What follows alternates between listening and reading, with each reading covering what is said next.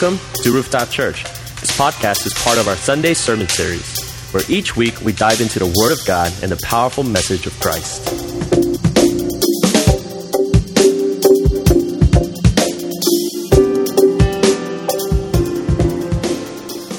1 Corinthians chapter 1, and we are reading from verse 1 through 9. And please, just a disclaimer, do not ask me how long we're going to stay in this book.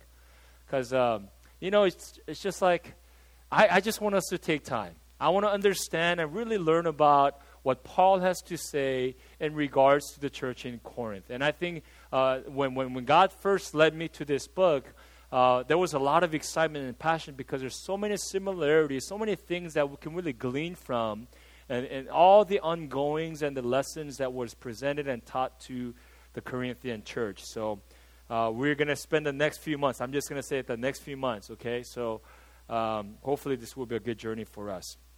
Verse 1 through 9. Let's read together one voice, shall we? Paul, called as an apostle of Jesus Christ, by the will of God, and Sosthenes, our brother, to the church of God which is at Corinth, to those who have been sanctified in Christ Jesus, saints by calling, with all who in every place call on the name of our Lord Jesus Christ, their Lord and ours. Grace to you and peace from God our Father and the Lord Jesus Christ. I thank my God always concerning you for the grace of God which was given you in Christ Jesus, that in everything you were enriched in him, in all speech and knowledge, even as a testimony concerning Christ was confirmed in you, so that you are not lacking in any gift, awaiting eagerly the revelation of our Lord Jesus Christ, who will also confirm you to the end, blameless in the day of our Lord Jesus Christ. God is faithful, through whom you were called into fellowship with his Son, Jesus Christ our Lord. Amen. Would you bow your heads with me in prayer before we begin? God, we thank you for calling all of us into this house, God, to worship you and to surrender our hearts to your word, God. God, we long to glean from you the truth. God, we long to glean from you the strength and the energy that allows us to live life to fullest, God. Allows us to live with the anointing and the power of the Holy Spirit. God, we long for that. God, I pray as we probe through the Corinthian church, God, in the next few months, Lord, God, I pray that you would give us insight. And I pray that you would speak to us personally and also corporately as the church, Lord. Give us ears to hear and hearts to receive all that you're ready to impart to us this afternoon. In Jesus' name we pray. Amen. I think it's appropriate that we start today with Apostle Paul. Apostle Paul,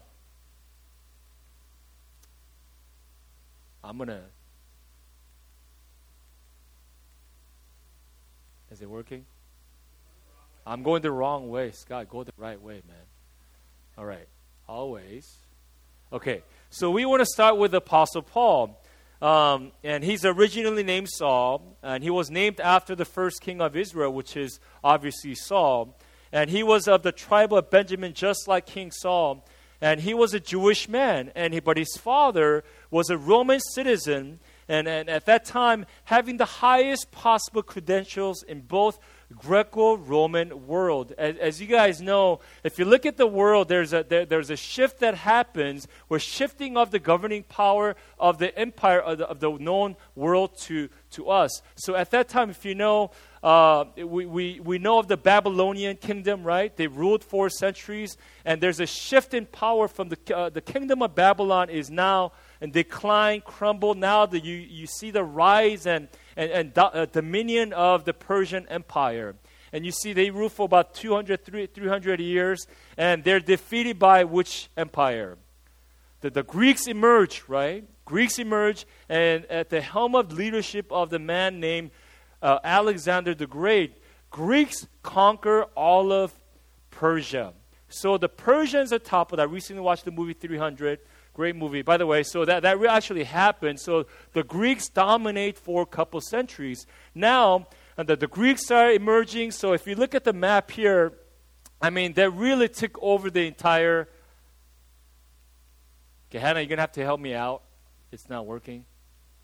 Okay, so if you look at the map, the Greeks really took over the world at that time. So they took the entire, like even Central Asia, right up to the point where India is, modern day.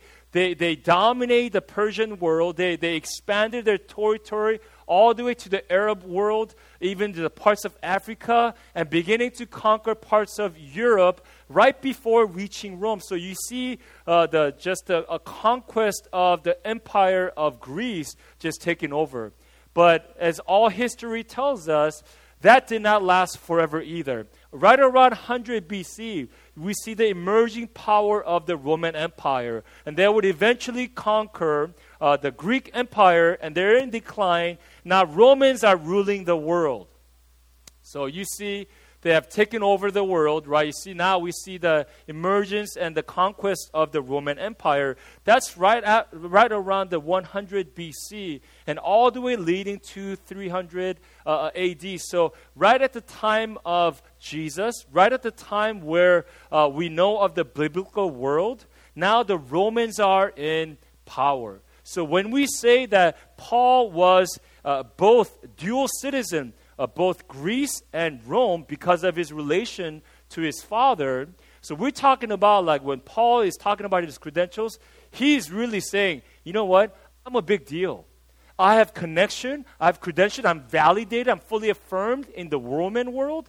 Not only that, you put me in the context of the Greeks, hey, I can jive with them as well. So Paul boasts of his heritage, and he's this kind of big deal. And he was a highly educated man. His teacher was by the name Gamaliel. He was a grandson of Hillel. Hillel, by far in the Jewish world, was the most popular rabbi, most influential, the smartest. He had the greatest influence of all of rabbis. So Paul was taught by Gamaliel, which was a grandson of the most rabbi all of Jewish world. I mean, this is kind of a big deal, right? So Paul is a direct disciple of that. Let me put it in some context, right? So you're a quarterback playing the sport of football. Who is the greatest quarterback of all time? Say it. It's okay, say it, be confident. Tom Brady, right? Some of you older folks, you want to date yourself, say, well, it's not Tom Brady. You haven't seen Joe Montana, right? Or maybe Steve over there. Joe Montana is by arguably another GOAT QB, right? So if you're the quarterback, you're being discipled by Joe Montana, Tom Brady, and who's the hottest quarterback right now? Pat Mahomes of the Kansas City Chiefs, right? So you're saying you're being taught, discipled, you're being groomed by all of the top quarterbacks. So that, in essence, is Paul. So Paul had all the credentials, and he was highly influential. And his job to that point upon conversion, his job was to arrest all the Christians and bring living hell for all the followers of Jesus Christ. He would go abuse them, arrest them, and make sure that we not see remnants of Christianity or the impact of Jesus Christ. And one day his life gets turned upside down, or should I say right side up. On his way to Damascus, he encounters the risen Jesus. So Jesus shows up, blinds his eye, reveals his identity, and he basically tells him, Saul, your name shall no longer be Saul. I'm going to call you Paul. Now I'm calling you for the purpose of bringing the truth of me, Jesus Christ. Now I'm calling you to bring the gospel to the world of the Gentiles and the Jews. This was revolutionary because when the gospel first happened, when the life of Jesus happened, and he was crucified, he resurrected, and he disappeared, right? So now it was up to the followers of Jesus to carry this good news, which we call the gospel, and to take and spread the word to all of the known parts of the world. At the time, mostly this good news of Jesus Christ stayed within the context of the Jews. But for the first time ever, Paul is now commissioned to carry this good news to the Gentile world. And I'm going to show you why this makes more sense for us today.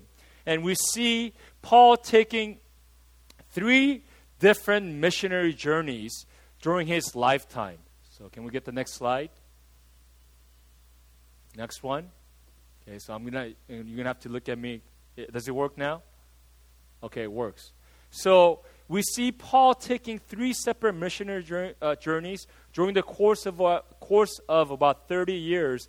And during his second missionary trip, he ends up in a city called Corinth.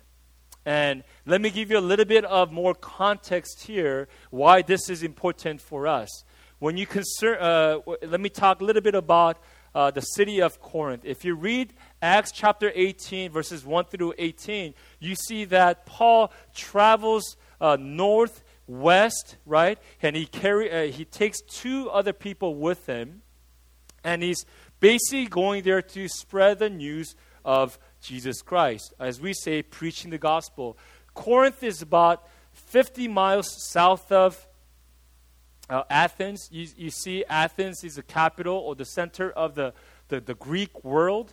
So Corinth is actually located 50 miles, and it's a narrow strip of land, kind of the peninsula. So think of a 2-mile length, a long strip of land. But it was a very important city, and because it was served as a connector of the known Greece and also the southern region called the Peloponnesus. And so Corinth was a very strategic location. And although the golden age of Corinth was about 5 centuries before Paul's visit, Corinth had enjoyed a return of prominence right around Paul's time. So to give you a little bit of history of that of Corinth, and the city just really thrived. Because of its strategic location, it was a connector. During the Greek Empire, it was literally the central location for all of its Greek Empire. Now, when the Romans took over, it served as a main hub, connecting the world of Europe, Asia, and parts of Africa. Corinth literally sat at the center of both empires. So you see a lot of just attention being poured into this place. And 46-44 BC, the city had initially been destroyed because of some uprising. And Julius Caesar, the Roman emperor, personally takes attention and restores the city.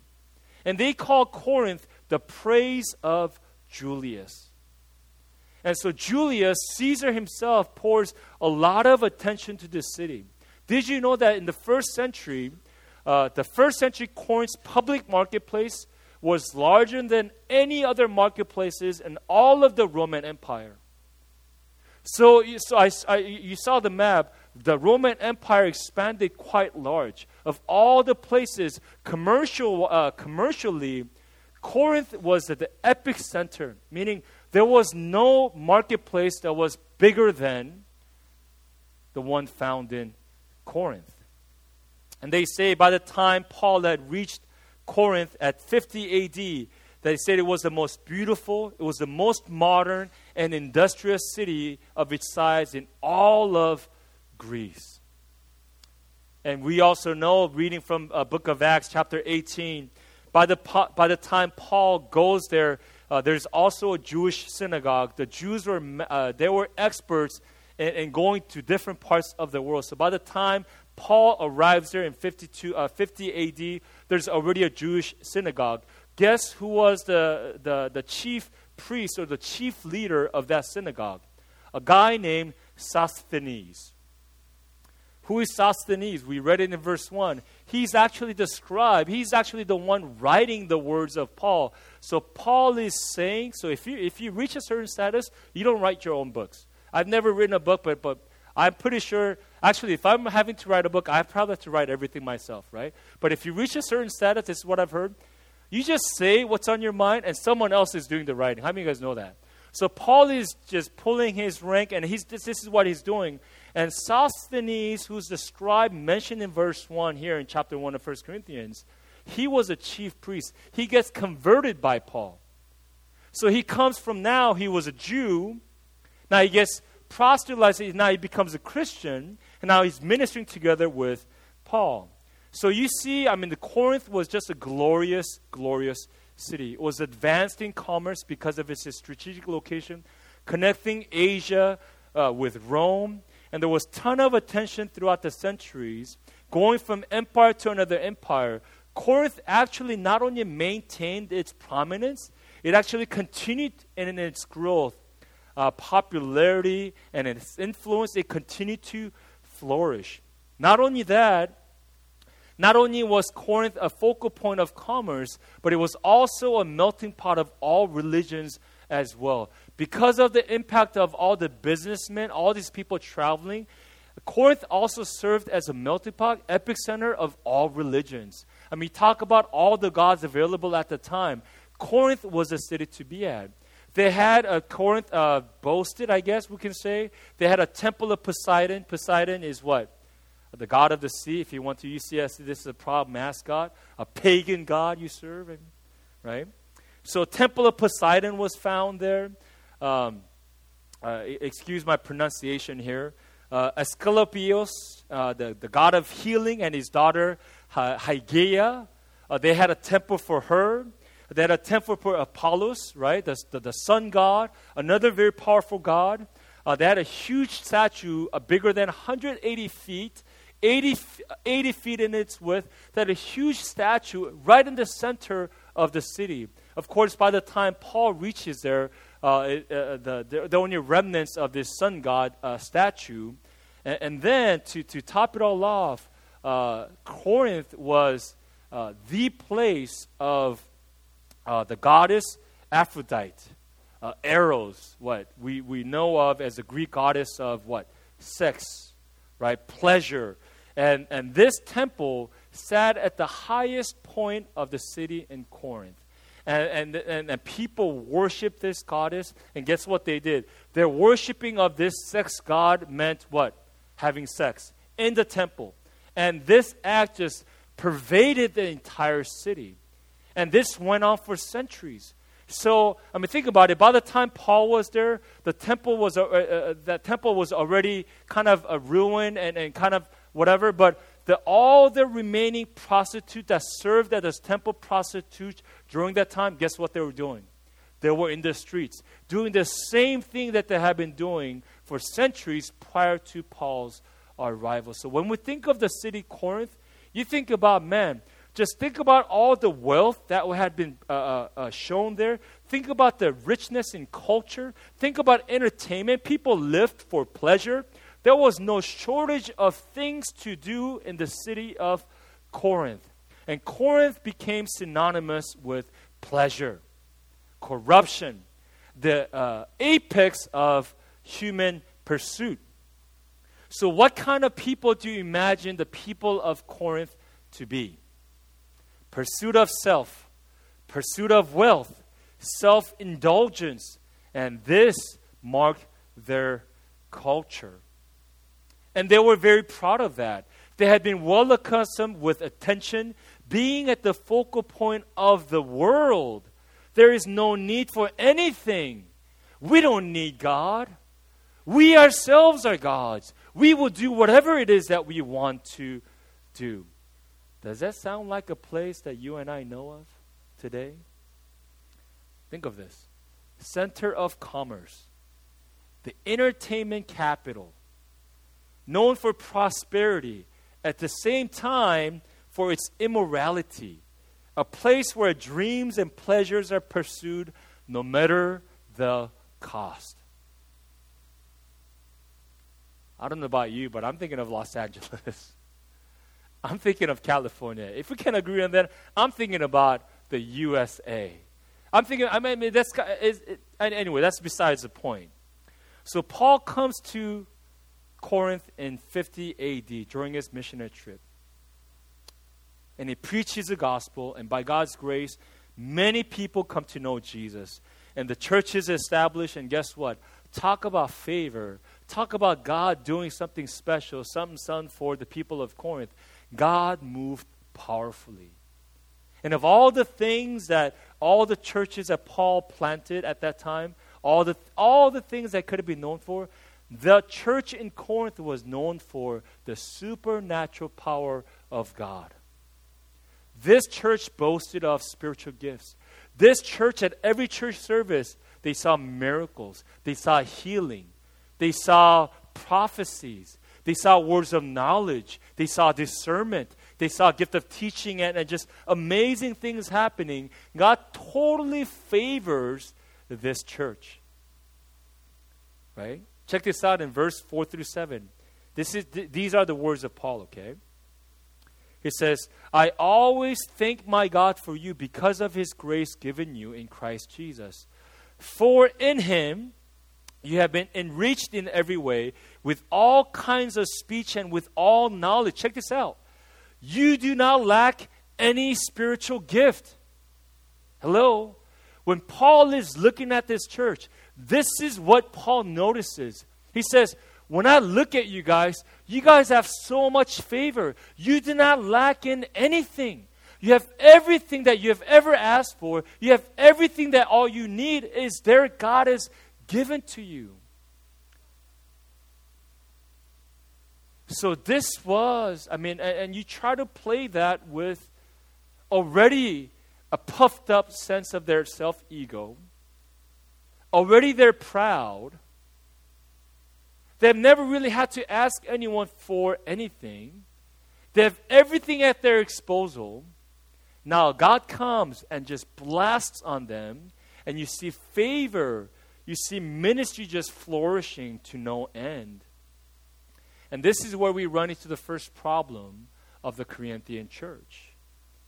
If there was a major problem in the Corinthian church, I will say this.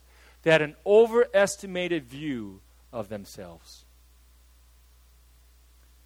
So the Corinthians had this sense of entitlement, this blessedness, meaning, oh man, we good. We good. There was confidence, and that confidence led to pride, and that pride led to stubbornness, meaning, you can't touch me. You can't tell me what to do. They had this sense of invincibility, untouchable, unteachable, pride, and leading to blindness, and they begin to act up. Because guess what? What happens when you are too proud? Guess what happens when you say, no one can touch me, no one can teach me? Guess what? You begin to do what you think is right. You discern for yourself what is right and wrong. You begin to set the priority of your life, and you begin to just do everything that you can think of. So what did they think? They thought, we've made it. We're blessed. We have everything we have ever needed. So we will choose for ourselves what is good. That's set at the center of the Corinthian church.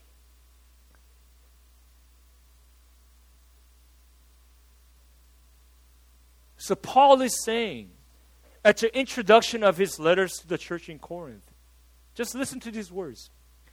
Paul, called as an apostle of Jesus Christ, by the will of God, and Sosthenes, our brother, to the church of God which is at Corinth, to those who have been sanctified in Christ Jesus, saints by calling with all who in every place call on the name of our Lord Jesus Christ, their Lord and ours. The word Christ, the word Lord, in that short passage appears too many times.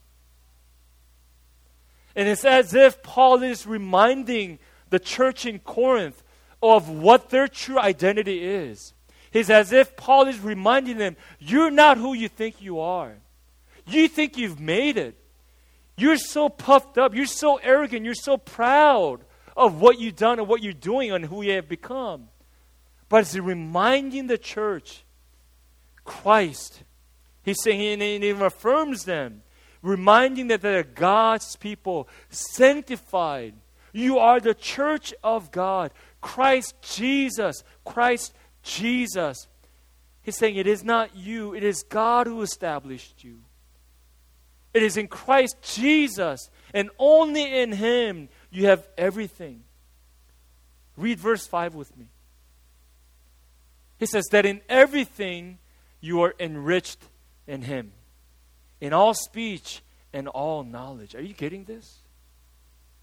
Paul is saying, the state that you are in, the favor that you have seen, the very thing that has caused you, all of you, to act up, remember who you are, the things that you have, the things that you have seen, the things that you have had access to. It's because God has released everything to you. It's in Christ that you have been enriched. So the first problem of that church is what? They just had an overestimated value of themselves. Second problem is this: over-realized eschatology. Say it with me, over-realized eschatology. Eschatology is a theological term that refers to the study of end times. Ology, you guys know, it's something to do with study school, right? The first part of that word, eschatology, comes from the word eschaton, which simply means the end times. So when we hear the word eschatology, it's referring to the study of end times, or knowledge or understanding concerning of the things to come. So let me explain what it means when we say over-realized eschatology. It was widely accepted that Jesus Christ was to return. You guys know that when Jesus came, He died on the cross, He's resurrected. But by leaving the earth, while being ascended, He says what? I'm going right now. I'm sending the Holy Spirit. In the meantime, Holy Spirit will be with you. But guess what was the last promise that He gave to the people and the followers of Jesus? He said what? What did Terminator say? I'll be back. It's okay. Jesus said the same thing, or Terminator copied Jesus. Jesus said, I'm gone for right now. Peace out, but I'm coming back. That was a promise that Jesus left. Those were the departing words of Jesus. When the followers of Jesus said goodbye, every single one of them were waiting for Jesus to come back in time. Because that's what Jesus said. So that was His promise, right? So Christians, all the followers, waited for Jesus to come back and reign as king again. So what was wrong with the Corinthians' mindset in regards to eschatology? What did they think that was so off from the truth that Jesus conveyed? And this is where the problem lies. I'm going to quote you from the book that I just gathered this from. They not only look to the future and look to the present, but the present is so significant for them that they have already begun to reign. They're in the millennial kingdom right now is the idea that Paul is underlying here. Instead of looking to the coming of Jesus Christ, meaning anticipating to enter into the kingdom of God upon the earth, they began to live as they were in the kingdom now. So these guys, instead of waiting, longing for the arrival of second coming of Jesus, they lived as though that kingdom had already come. They lived as though that they're already reigning with Christ, because when they looked around, they're still living. As far as they're concerned, they're still resurrected. They see the power, they see the influence of Jesus in their lives. So that's literally the mindset that they had. What they perceived of the kingdom, of kingdom to come, was that men or the people would have the things that they lacked in the life here on earth. They would have all the food, all the pleasure, all the luxuries that they're in the kingdom already. So if you have that mindset already, and I'm living right now, what is my priority? My priority is what? I'm going to enjoy the best food that I can find. I'm going to do everything that I want to do. So they have been filled with this false sense of eschatology, meaning the kingdom of God is already happening. So I'm going to live as though I'm already reigning with the king. So what did they think? They thought the future was already here. The present mattered far more than the future. This is where we get the term eat, drink, and be merry. By the way, that's not just a song, okay? That's actually a direct quotation from the 10th chapter of 1 Corinthians. So this mindset of eat, drink, and be merry, let your stomach be your gods and fill your appetite, this became the cry and the life mantra of the people in the church of Corinth. So proud, right? So man, this is it. And the problem is, Paul is saying, Paul kind of pokes fun at them. In chapter 4, he said, you know what? Apparently, you've already, so he sarcastically refers to them as, you are already being kings. You're already kings. And he says, I wish that you guys were kings so that I might also reign with you. So Paul is addressing this false notion that the Corinthians bought into, and they were living their lives. Look at verse 7 with me. I don't have these verses with me on the slide, but read verse 7 in your Bible. So that you are not lacking in any gift, awaiting eagerly the revelation of our Lord Jesus Christ, who will also confirm you to the end, blameless in the day of our Lord Jesus Christ. He says, my prayer is that you would wait eagerly for the revelation of our Lord Jesus Christ. The problem is, guys, is that Christ had not yet returned. And Paul reminds them, he tells them that the rule of Christ has not come yet, and there's still injustice, there's still suffering, there's still sin prevalent in our lives. Christ has not yet returned. He's saying, if the resurrection hasn't happened yet, then you better watch out because Jesus is coming. And when Jesus comes, he not only comes to reign with us, he comes to judge, he comes to weigh and balance everything that you and I have done. Check this out, guys. What you do today matters because what is to come hasn't happened yet.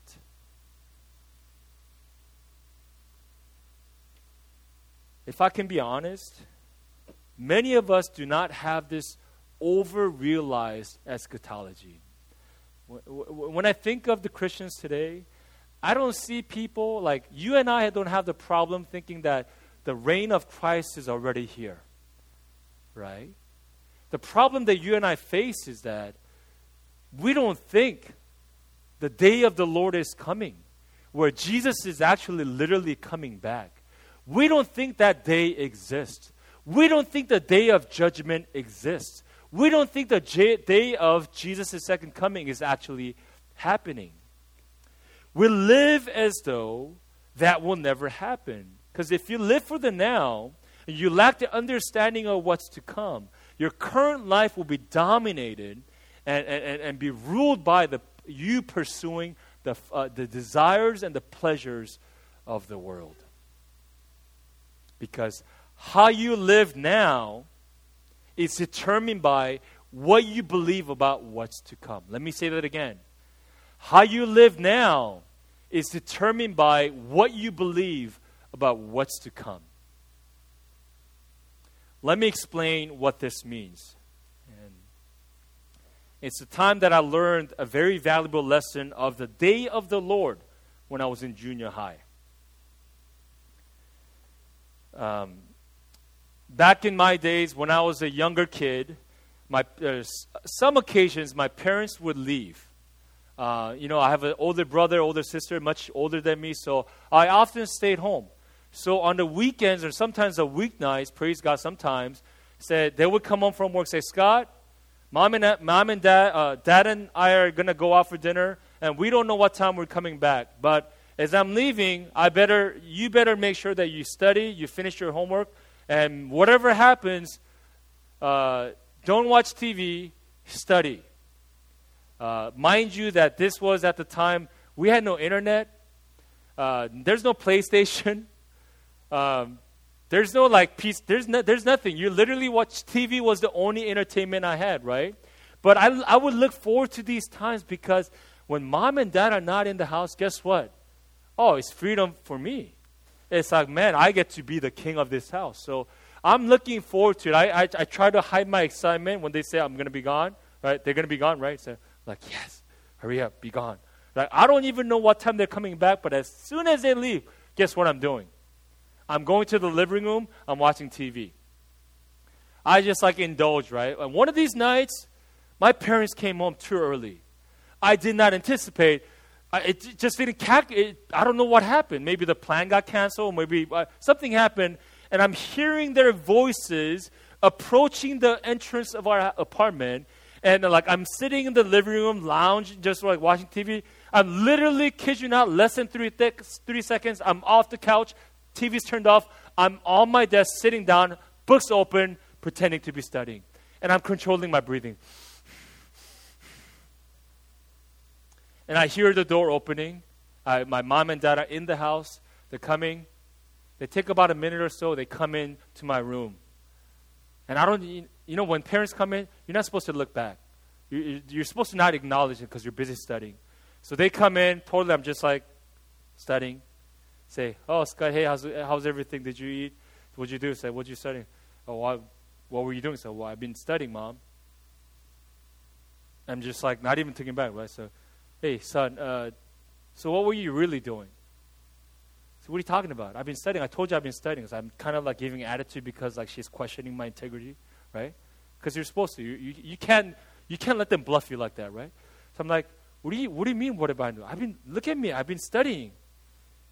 I said, son, I'm like, this conversation is dragging along way too long.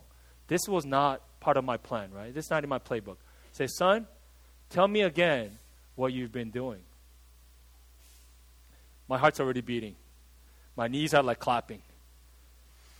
Mom, for the last time, I've been studying this whole time. I said, son, why don't you get up?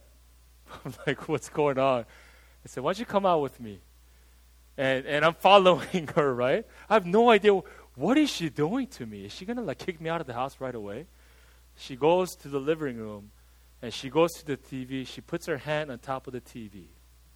You know what I'm talking about?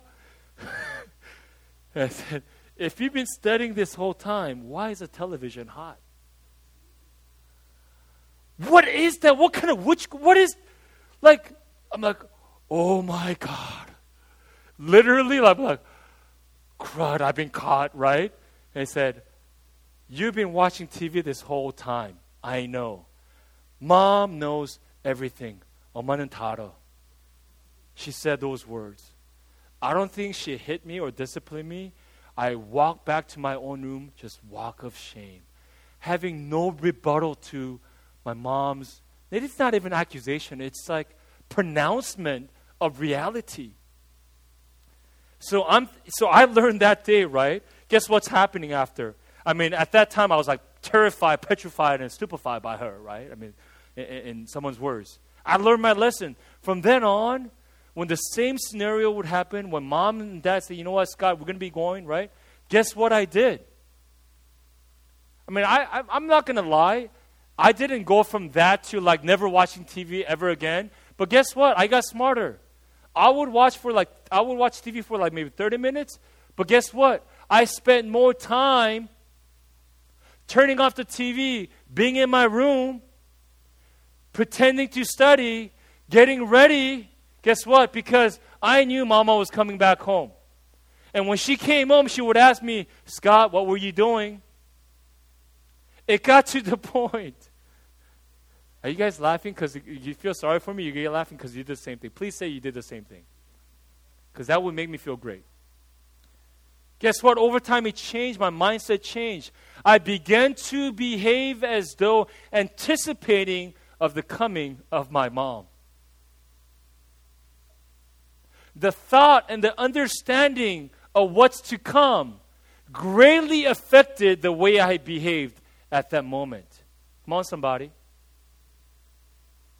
How you live now is determined by what you believe about what's to come. You see, for us Christians, we're supposed to live today as we believe of what's to come in the future. You and I are supposed to live today fully anticipating that Jesus Christ is coming back one day.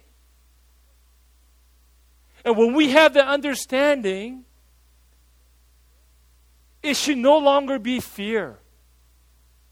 Granted, yes, our hearts are immediately filled with fear of the thought that Jesus is coming back. But when that fear settles in and the truth sinks deeper, There's a sense of joy. There's a sense of, you know what, Jesus, I've been ready this whole time. I'm not anymore ashamed of the things that I've done. Jesus, I actually took the time to prepare for your coming. Guess what? I've been doing my homework. The books are actually open. Guess what? I actually stopped watching TV. I actually stopped messing around with my life because I knew that you were coming. The truth is that we don't think about the day of the Lord. Church.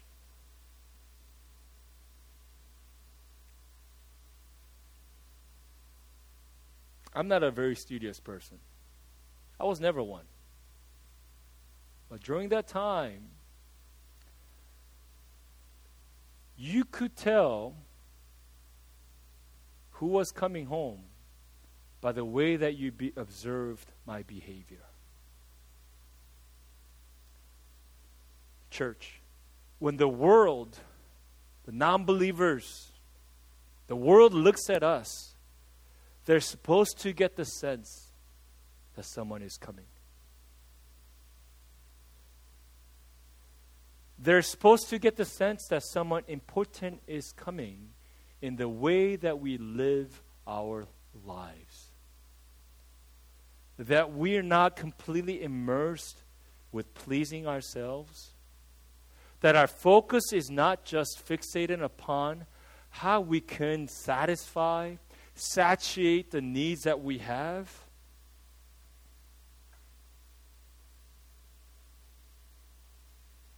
They're supposed to look at us and say, man, yeah, in the light of how you guys are living, in the way that you're treating your bodies, in the ways that you're treating each other, man, like someone important must be coming.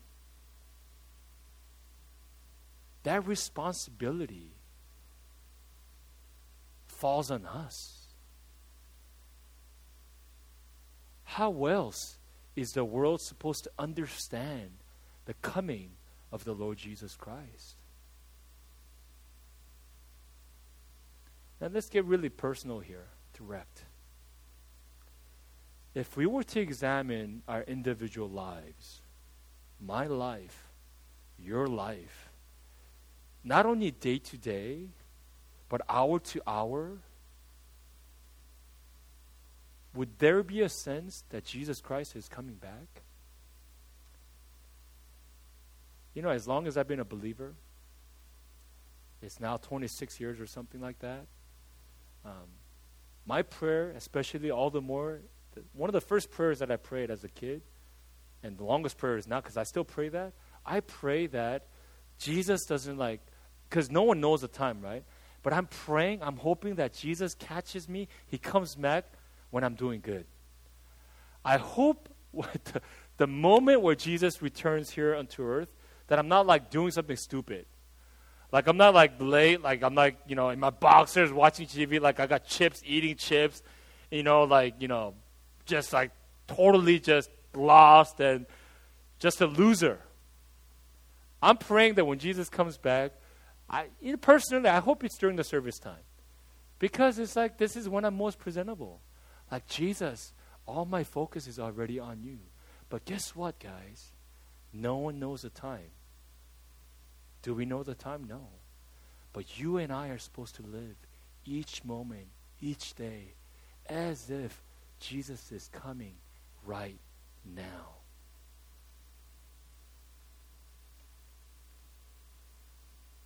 Guys, what is in us that we do not fear the Lord?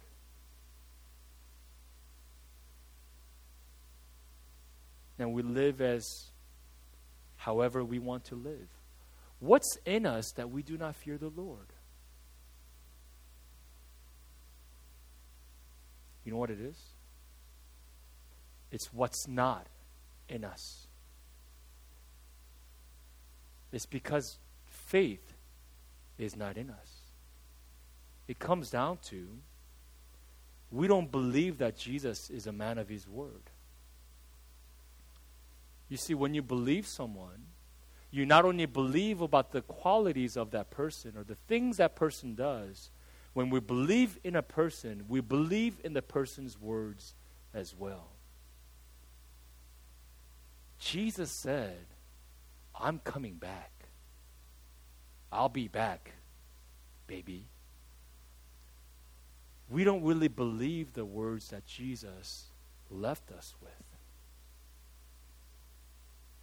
The day of the Lord is coming. Check out what Revelation 22 verses 12 and 13 says.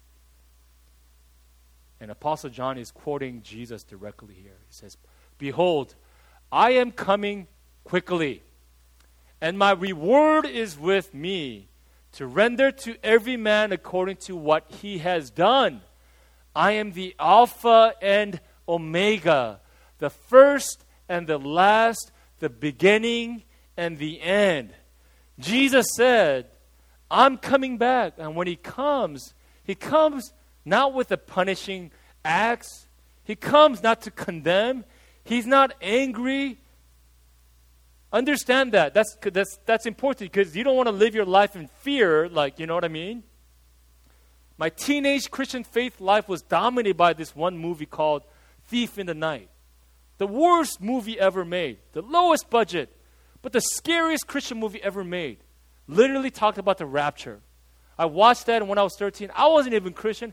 I was scared. God, I don't even know if you're real, but I don't want that, right?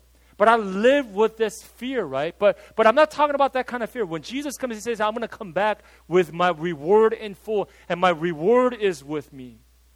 But the truth is that Jesus is coming back, and he will hold on the balance the things, and he will weigh the actions and the decisions that you and I have devoted our entire life. How many of you guys know that your life will matter in the kingdom and the economy of heaven?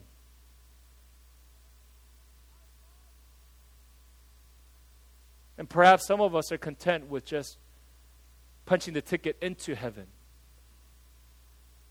But every deed, every intention will one day be weighed by our Lord Jesus Christ.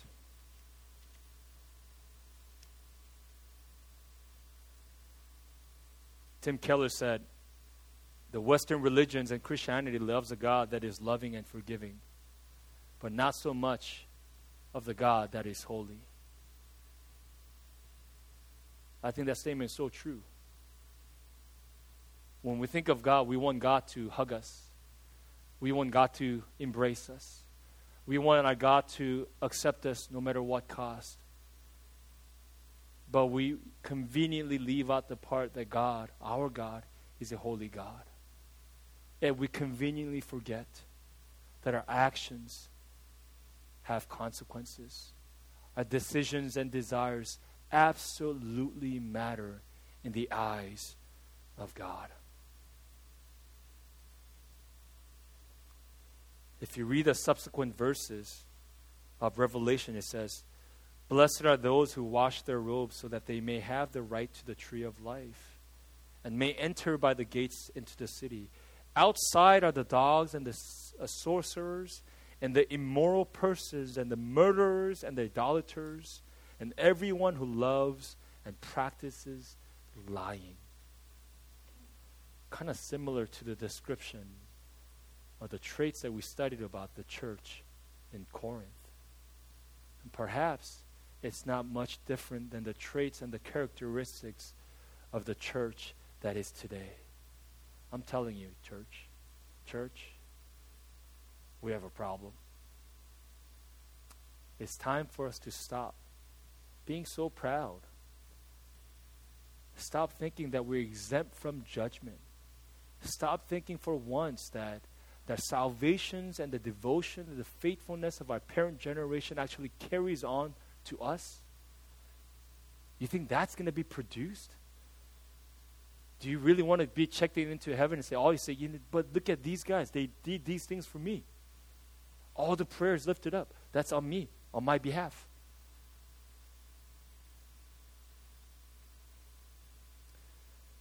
May God search our hearts today.